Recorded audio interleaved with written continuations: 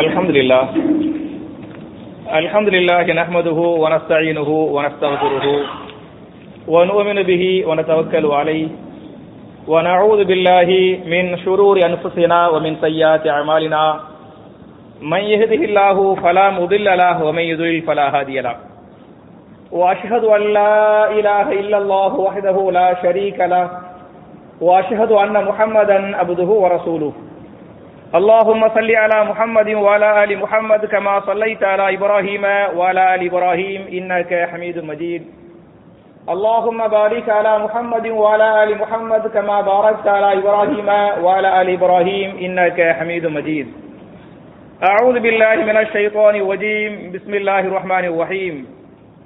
يا أيها الناس اتقوا ربكم الذي خلقكم من نفس واحدة وخلق منها زوجها وبث منهما رجالا كثيرا ونساء واتقوا الله الذي تساءلون به والأرحام إن الله كان عليكم رقيبا.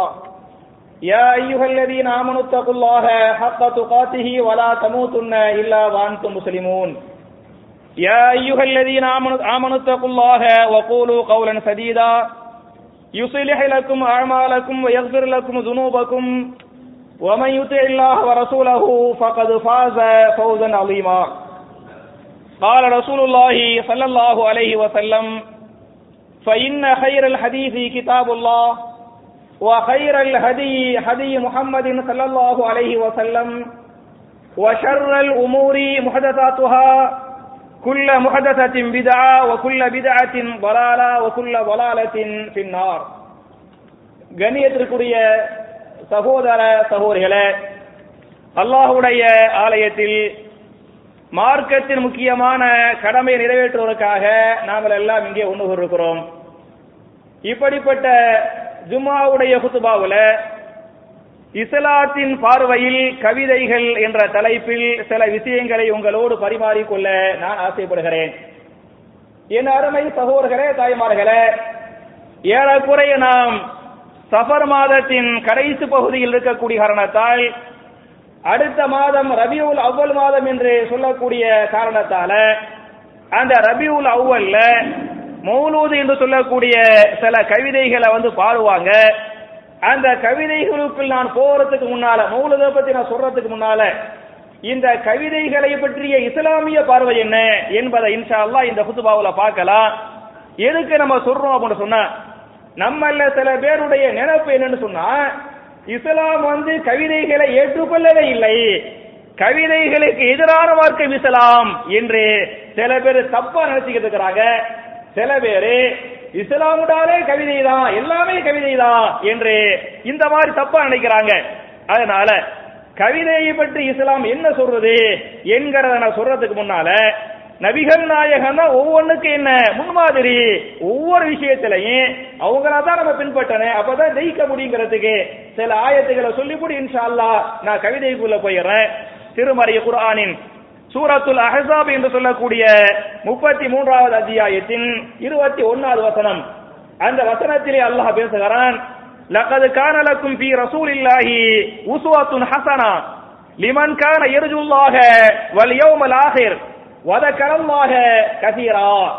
நிச்சயமாக நபிகள் நாயகத்துடைய வாழ்க்கை வரலாறுல உங்களுக்கு அழகான முன்மாதிரி இருக்கிறது என்று சொல்லிவிட்டு, அழகிய முன்மாதிரி யாருக்கு இருக்கிறது என்று சொன்னால், லிமன் கான யர்ஜுல்லாஹ வல் யௌமல் ஆகிர், யார் அல்லாஹ்வை நம்புறாங்களோ மறுமையை நம்புறாங்களோ அவங்களுக்கு என்ன இருக்கிறது, அழகிய முன்மாதிரி இருக்கிறது என்று அல்லாஹ் பேசுகிறான். அதே மாதிரி திருமறை குர்ஆனின் சூரா ஆல இம்ரான் என்று சொல்லக்கூடிய 3வது அத்தியாயத்தின் 31வது வசனத்தில் அல்லாஹ் பேசுகிறான், குல் இன் குன்தும் துஹிப்பூனல்லாஹ ஃபத்தபிஊனி யுஹிப்புகுமுல்லாஹ். குல், நபியே நீங்கள் மக்களுக்கு சொல்லிவிடுங்கள். எதை சொல்வது? இன் குன்தும் துஹிப்பூனல்லாஹ, மக்களே நீங்கள் அல்லாஹ்வை விரும்பக்கூடிய மக்களாக இருந்தால், நீங்கள் எல்லாம் உண்மையிலே அல்லாஹ்வை நேசிக்கக்கூடிய மக்களாக இருந்தால் யாரை பின்பற்ற வேண்டும் என்று சொன்னால், ஃபத்தபிஊனி, என்னை பின்பற்றுங்கள். என்ன என்று சொன்னால் யாரை பின்பற்றணுமா? நபிகள் நாயகத்தை, நபிகள் நாயகமாகிய அல்லாஹ்வுடைய ரசூலாகிய என்னை நீங்கள் பின்பற்றுங்கள். என்னை நீங்கள் பின்பற்றினால் யுஹிப்புகுமுல்லாஹ், அல்லாஹ் உங்களை நேசிப்பான். வயகுஃபிர் லக்கும் துனூபக்கும், உங்களுடைய பாவங்களை அல்லாஹ் என்ன செய்வான், மன்னிப்பான் என்று அல்லாஹ் பேசுகிறான்.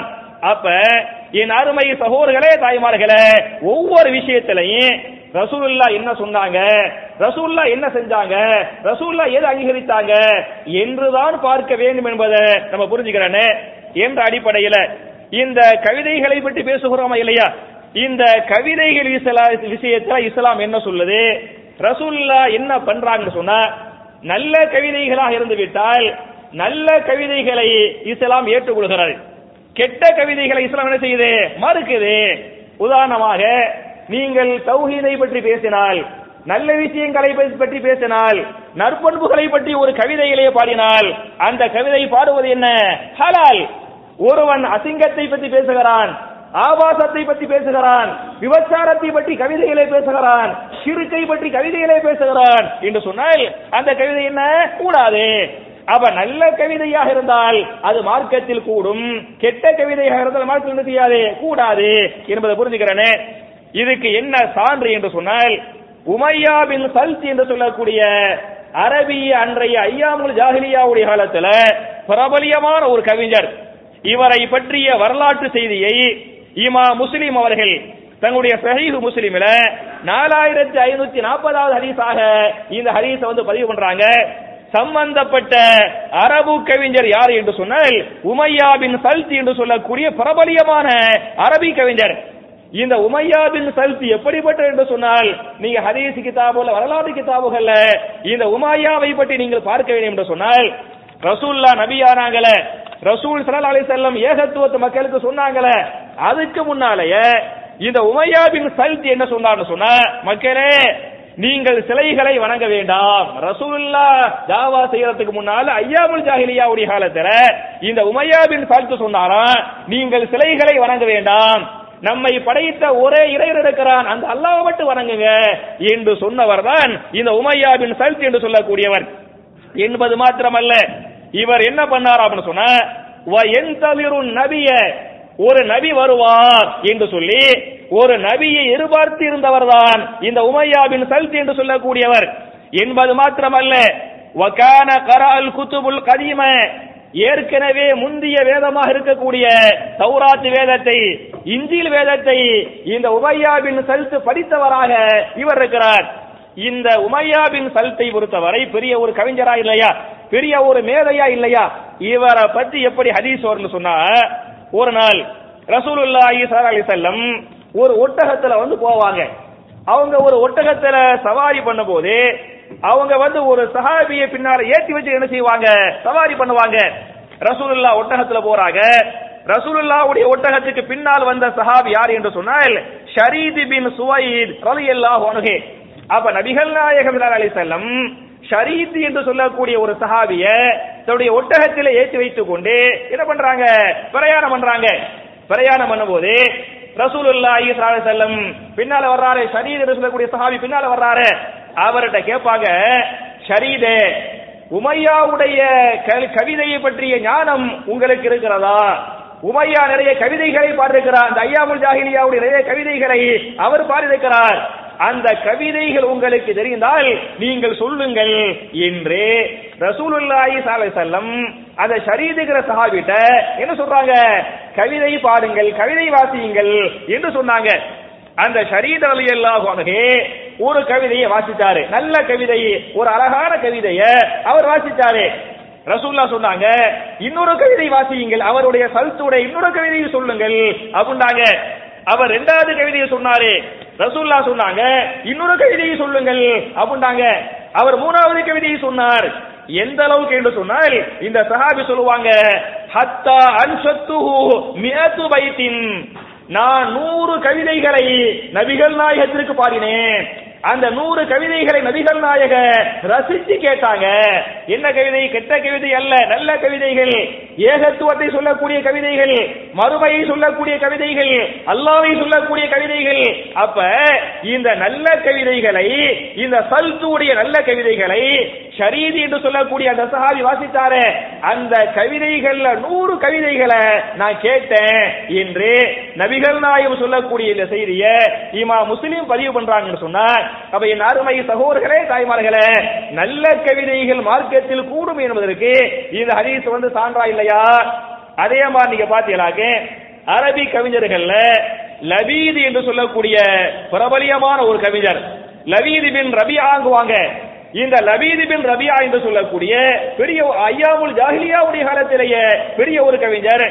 இவரே ரசூலுல்லாஹ் நபியாக ஆன பிறகு இஸ்லாத்தை ஏற்றுக்கொண்ட ஒரு சஹாபி என்பதை நீங்கள் சேர்த்து புரிந்து கொள்ள வேண்டும். இந்த லபீத் ஒரு சாதாரண கவிஞர் மாத்திரம் அல்ல, நபிகள்னாக நபி ஆயிட்டாங்களே, நபியான பிறகு ரசூலுல்லாஹ்வுடைய கையில் அஷ்ஹது அல்லா இலாஹ இல்லல்லாஹ் வ அஷ்ஹது அன்ன முஹம்மதன் அப்துஹு வ ரசூலுஹு என்று சொல்லக்கூடிய கலிமாவை சொல்லி இஸ்லாத்தை ஏற்றுக்கொண்ட சஹாபி இந்த லபீத் பின் ரபியா ரலியல்லாஹு அன்ஹு.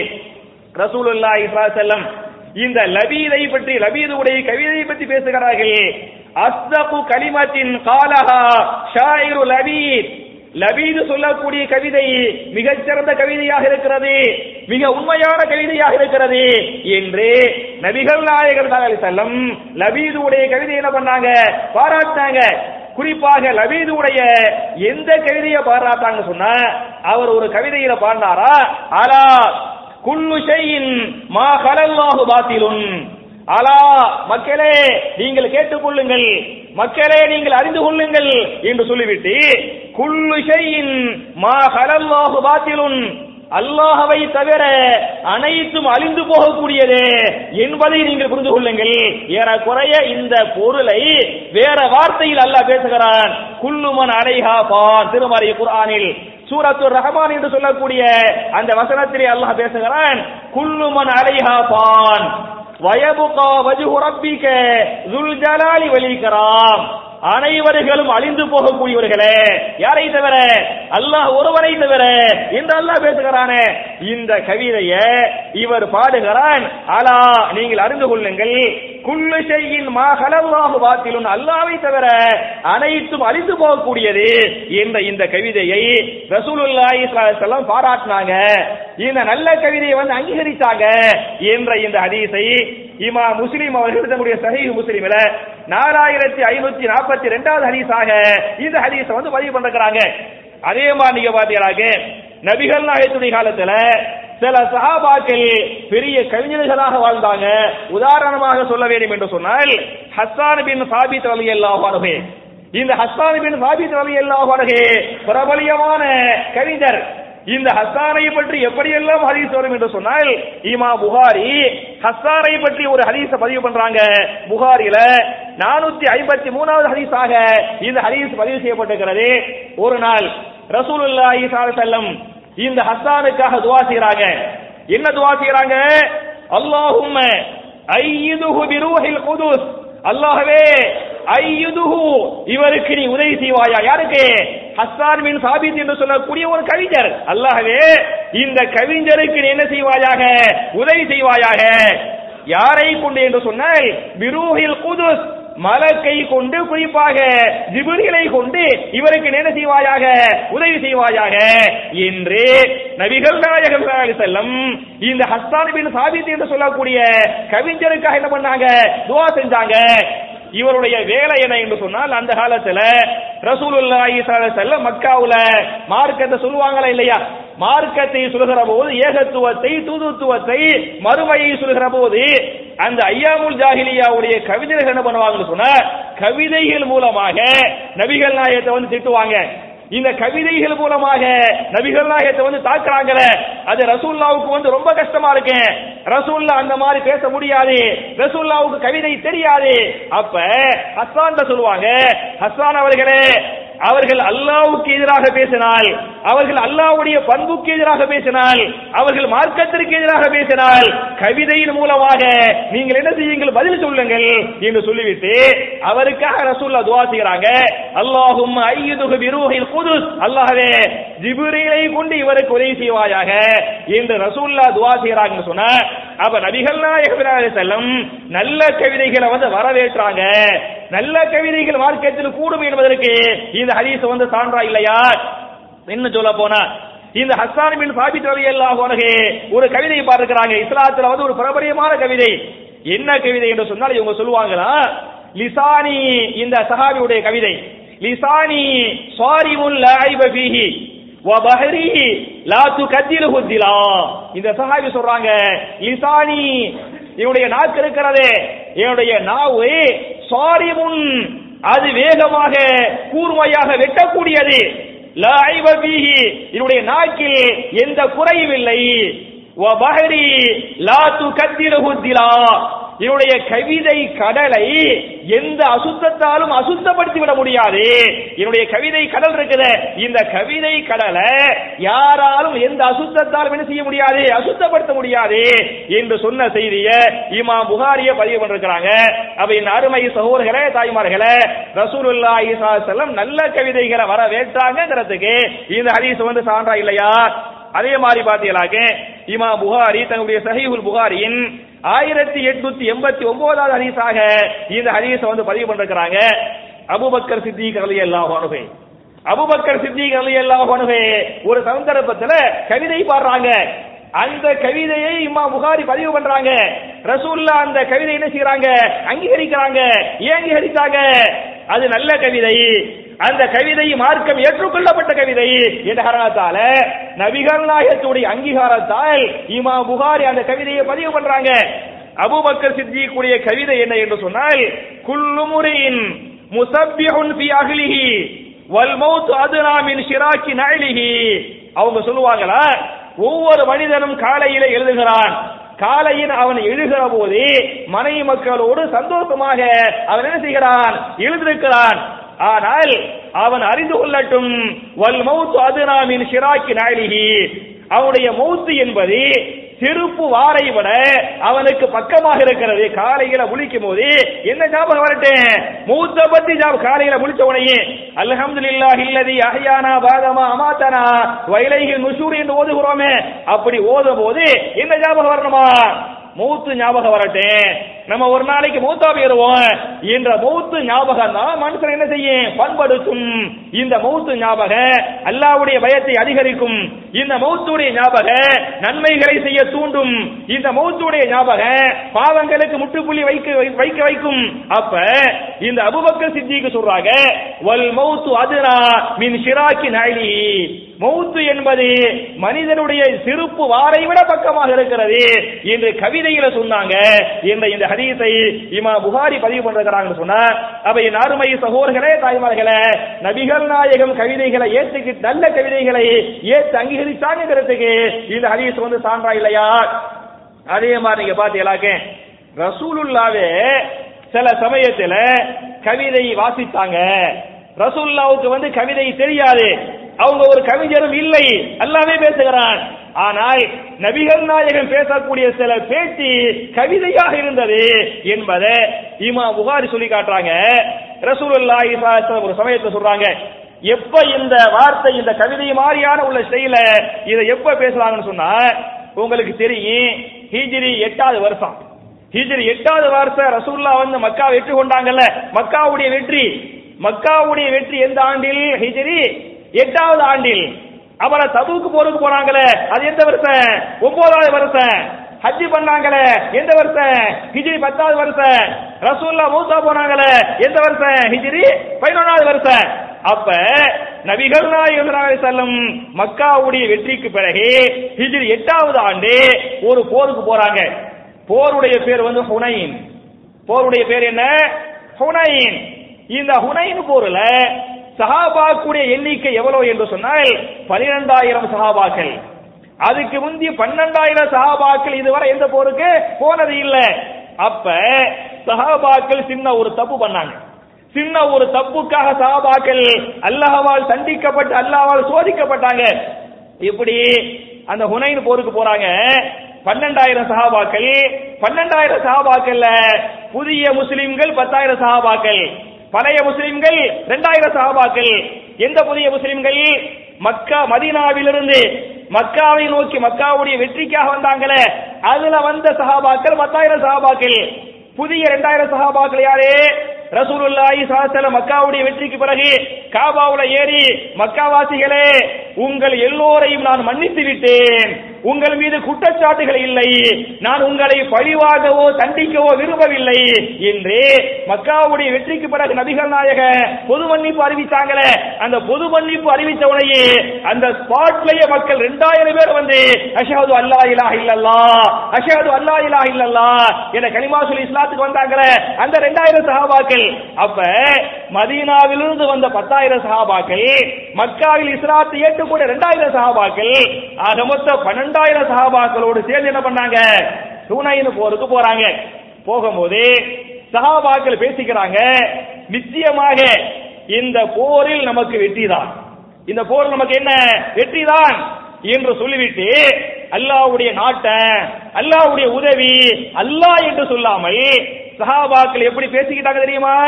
நம்ம உஹது போருக்கு போனோம், உஹதுல 300 சொத்து தான் இருந்தோம், நமக்கு அல்லாஹ் பத்ர் போருக்கு போனோம், பத்ர்ல என்ன 300 சொத்து சஹாபாக்கள், அல்லாஹ் வெற்றியை தரவில்லையா?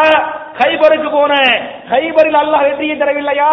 அகல் போருக்கு போன ஒரு 400 சஹாபாக்கள், எல்லாம் நூற்றுக்கணக்கான 1000க்குட்பட்ட சஹாபாக்கள், அல்லாஹ் வெற்றியை தரவில்லையா?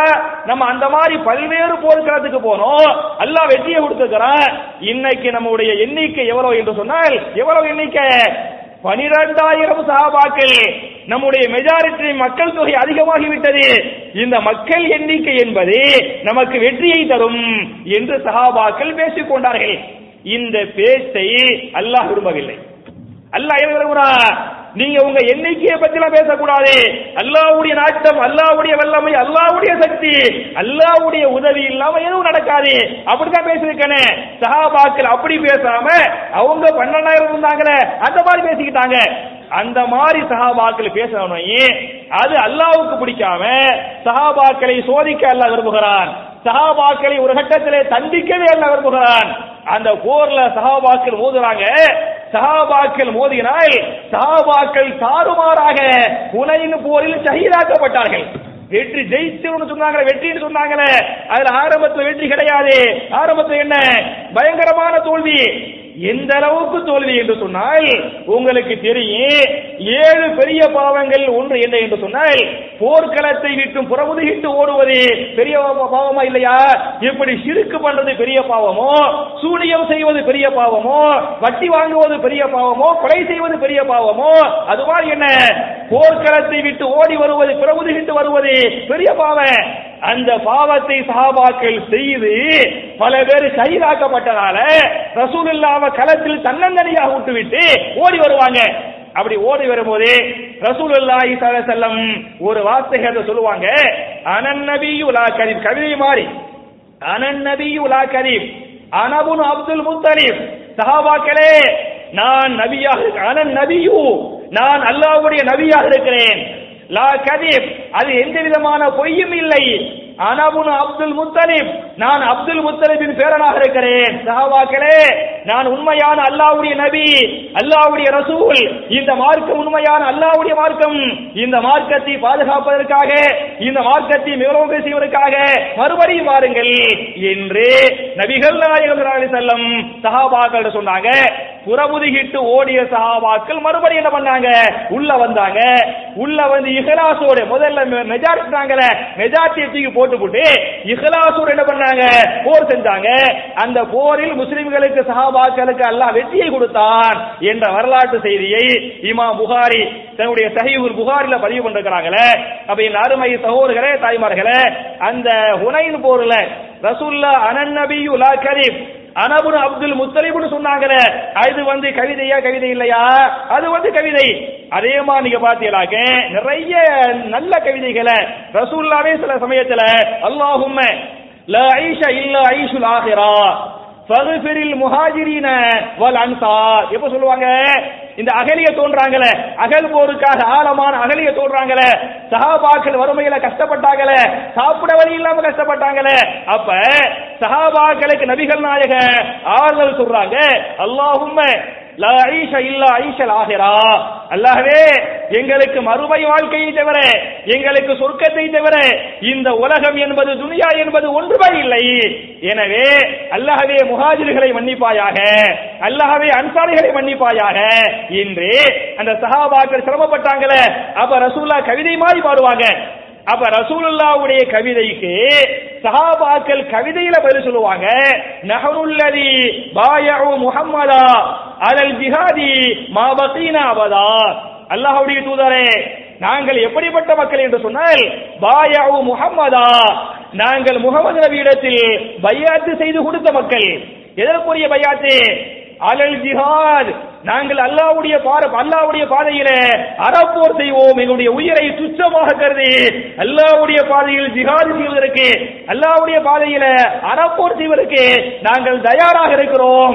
எங்களுக்கு மௌத் என்பது ஒரு பொருட்டே இல்லை என்று நாங்கள் அல்லாஹ்வுடைய நபியிடத்தில் பையாத்து செய்து கொடுத்த மற்ற மக்களாக இருக்கிறோம் என்று சஹாபாக்கள் கவிதையில பதில் சொன்னாங்க என்ற ஹதீஸ இமாம் புகாரி பதிவு பண்ணிருக்கிறாங்க. அதனால என் அருமை சகோதரர்களே, தாய்மார்களே, நம்ம கவிதைன்னு வந்தோனையுமே கவிதைக்கு இஸ்லாத்துக்கு சம்பந்தம் இல்ல, கவிதைக்கு மார்க்கத்துக்கு சம்பந்தம் இல்ல என்று சொல்றோமா இல்லையா? அது சரியில்லை, அது தப்பு. ஒரு ஆள் கவிதை வாசிக்கிறார் என்று சொன்னா நம்ம எதை பார்க்கணும்? அந்த கவிதையின் பொருளை பார்க்க வேண்டும், அந்த கவிதையின் அர்த்தத்தை பார்க்க வேண்டும், அந்த கவிதையின் கருத்தை பார்க்க வேண்டும். பொருளை பார்த்து அந்த கருத்தை பார்த்து தான் இந்த கவிதை நல்ல கவிதை எனவே கூடும், இந்த கவிதை கெட்ட கவிதை கூடாது என்று முடிவுக்கு வர வேண்டுமே தவிர பொதுவா கவிதை என்று வந்து விட்டாலே நம்ம மறுக்கிறோமா இல்லையா? அது தப்புங்கிறதுக்கு முதல் செய்தி. அப்ப நல்ல கவிதைகள் மார்க்கத்தில் கூடுங்கிறதுக்கு இது செய்தி. அதே சமயத்தில் கெட்ட கவிதைகளாக இருந்தால் கெட்ட கவிதைகள் மார்க்கத்தில் கூடாது. ஷிர்கான கவிதை, பிதஅத்தான கவிதை, கூடுகளை சொல்லக்கூடிய கவிதை, வரவுமிடக்கூடிய கவிதை, இன்ஷா அல்லாஹ் நான் அடுத்த வாரம் இதை பேசுவேன். உதாரணமாக வரக்கூடிய ரபியுல் அவ்வல் மாசத்துல சுபஹான ஓதுவாங்களா இல்லையா? யா நபி சலாம் அலைக்கும், யா ரசூல் சலாம் அலைக்கும், யா ஹபீப் சலாம் அலைக்கும், ஸலவாத்துல்லாஹி அலைக்கும் என்றெல்லாம் சொல்லி, நபியே உங்கள் மீது சலாம் உண்டாகட்டும், ரசூலே உங்கள் மீது சலாம் உண்டாகட்டும், ஹபீபே உங்கள் மீது சலாம் உண்டாகட்டும் என்றெல்லாம் சொல்லி அதுல சில கவிதைகளை பாடுறாங்களே, அந்த சுபஹான மௌலூத் அந்த கவிதைகளை பொறுத்தவரை அந்த கவிதைகள் மார்க்கத்திற்கு ஆகாத கவிதைகள், கூடாத கவிதைகள், செய்யக்கூடாத கவிதைகள். ஏன் சுபஹான அந்த கவிதை கூட, ரசூலுல்லாஹ் பாடிய கவிதை கூட, அபூபக்கர் சித்திக் கவிதை பாடினாங்களே அது கூடும், ஹஸ்ஸான் பின் சாபித் கவிதை பாடினாரே அது கூடும், ஏன் ஐயாமுல் ஜாஹிலியா காலத்துல சல்த் கவிதை பாடினாரே அந்த கவிதை மார்க்கத்தில் என்ன செய்ய கூட. ஆனால் இந்த சுபஹான மௌலூத் ஏன் கூடாது என்று சொன்னால், இதனுடைய கவிதையுடைய அர்த்தத்தை நீங்கள் படித்து பார்த்தால் ஏறக்குறைய எல்லாமே ஷிர்கா இருக்கும். நீங்க அர்த்தத்தை படிச்சு பார்த்தீங்களாக்க A to Z எதுவா தான் இருக்குது? அல்லாஹ்வுடைய தகுதிகள், அல்லாஹ்வுடைய பண்புகள் யாருக்கு இருப்பதாக கவிதை பேசுகிறது? ரசூலுல்லாஹ்வுக்கு இருப்பதாக. உதாரணமாக நபியை கூப்பிட்டு அந்த கஃபாருல் ஹதாயா வதுனூபில் மூபிகாத் ஆலிமு சிர்ரம் வஅலா முஸ்தஜீபு தஅவா, யா நபி ஸலாம் அலைக்கும் கவிதையில அந்த கஃபாருல் ஹதாயா, நபியே நீங்கள் தான் பாவங்களை மன்னிக்க கூடியவர். ரசூலுல்லாஹ் பாவத்தை மன்னிக்க கூடியவரா? நம்ம தௌபா ரசூலுல்லாஹ்வுடைய கேட்கணும், யார்ட்ட கேட்கணும்? அல்லாஹ்ட்ட மட்டும் தான் கேட்கணும். அந்த கவிதையில யா நபி ஸலாம் அலைக்கும் ரசூலுல்லாஹ் வாசிச்சு போட்டு அப்புறம் ரசூலுல்லாஹ்ட்ட சொல்லுவாங்க அந்த கஃபாருல் ஹதாயா, நபியே நீங்கள் பாவங்களை மன்னிக்க கூடியவர்.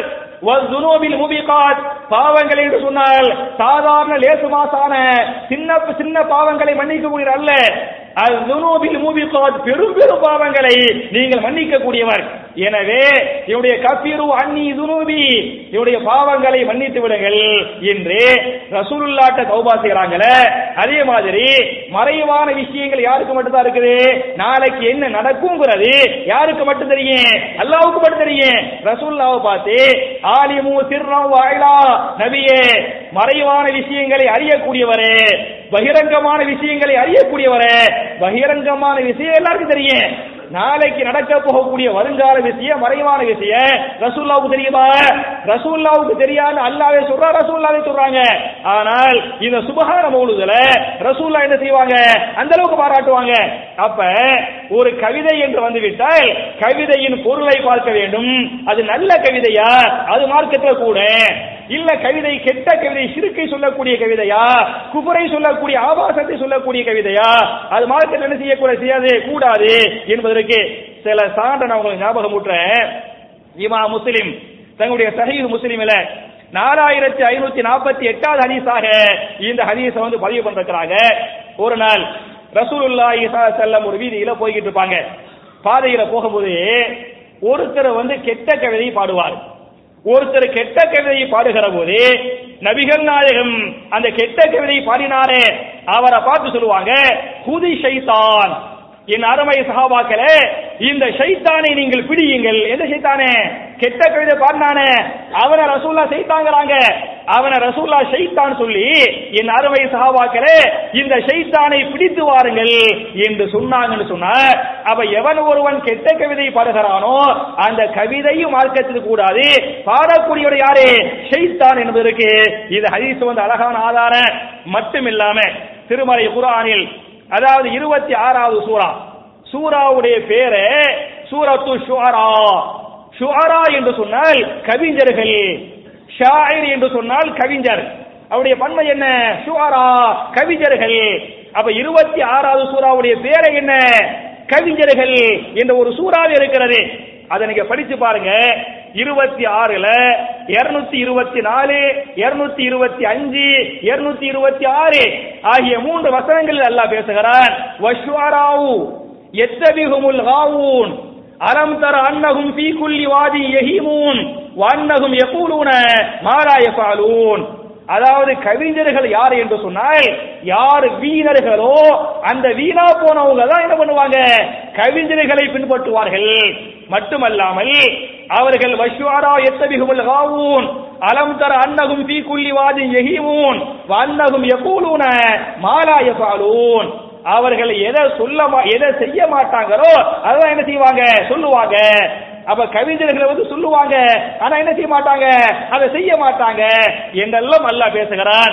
அப்ப மார்க்கத்துல உதாரணமா எந்த கவிஞர் என்று வந்தாலே நிறைய நீங்க படிக்கக்கூடிய புத்தகங்கள்ல நீங்க அரபி BA படித்தாலும் சரி, அரபிக்கு நீங்க MA படித்தால் மற்ற எந்த மொழிகள்ல நீங்க டிகிரி படிப்பதா இருந்தா என்ன வருது? கவிதைகள் வரத்தான் செய்கிறது. அப்ப நம்ம ஒட்டு பொத்தாமதுவா இல்ல கவிதை மார்க்கத்தை கூடாது, இல்ல கவிதை மார்க்கத்தை கூடும் என்று சொல்லாமல் அந்த கவிதையை நீங்க பாருங்க, நல்ல பொருளை தரக்கூடிய கவிதையா அதை நீங்க படிங்க, அது கூடும். நீங்க படிச்சு கொடுக்க அது கூடும், அதுக்கு மார்க்கத்துல சந்தேகம் இல்லை. அதே சமயத்துல கெட்ட கவிதை என்று வந்து விட்டால் என்ன செய்யக்கூடாது? அதை பாடக்கூடாது என்பதை சொல்லி நபிகள் நாயகத்தை பொறுத்தவரை நல்ல கவிதைகள் அங்கீகரித்தாங்க, சஹாபாக்கள் நல்ல கவிதைகள் அங்கீகரித்தாங்க, நல்ல கவிதைகள் பாடினாங்க. அதே சமயத்துல நபிகள் நாயக கெட்ட கவிதை என்று வந்துவிட்டால், அது மாதிரி சஹாபாக்கள் கெட்ட கவிதை என்று வந்துவிட்டால் கெட்ட கவிதைகளை பாட வேண்டாம், அது பாவம். பாடக்கூடியவன் ஷிர்க் செய்கிறான், பாடக்கூடியவன் குஃப்ர் அவனே ஷைத்தானாக மாறிவிட்டான் என்று சொன்னாங்களா இல்லையா? அதை கேட்ட சஹாபாக்கள் எப்படி சமிஅனா வாதனா, நாங்கள் கேட்டோம் கட்டுப்பட்டோம் என்று நபிகள் நாயகத்துடைய ஒவ்வொரு கட்டளைகளுக்கும் சஹாபாக்கள் கட்டுப்பட்டாங்களோ அது மாதிரி என் அருமை சகோதரர்களே, என் அருமை தாய்மார்களே, வெறுமனை மார்க்கத்தை படிக்கக்கூடிய, மார்க்கத்தை பேசக்கூடிய, மார்க்கத்தை கேட்கக்கூடிய மக்களாக மட்டுமில்லாமல் எதை நாம் படிக்கிறோமோ, எதை பேசுகிறோமோ, எதை கேட்கிறோமோ அது பிரகாரம் அமல் செய்யக்கூடிய மக்களாக நாம் அனைவரையும் அல்லாஹ் ஆக்கி அருள்வானாக என்ற துஆவோடு முடிக்கிறேன். ரப்பனா ஆத்தினா ஃபித் துன்யா ஹஸனத்தன் வ ஃபில் ஆখিরাতি ஹஸனா வ கினா அஸாபன் நார்.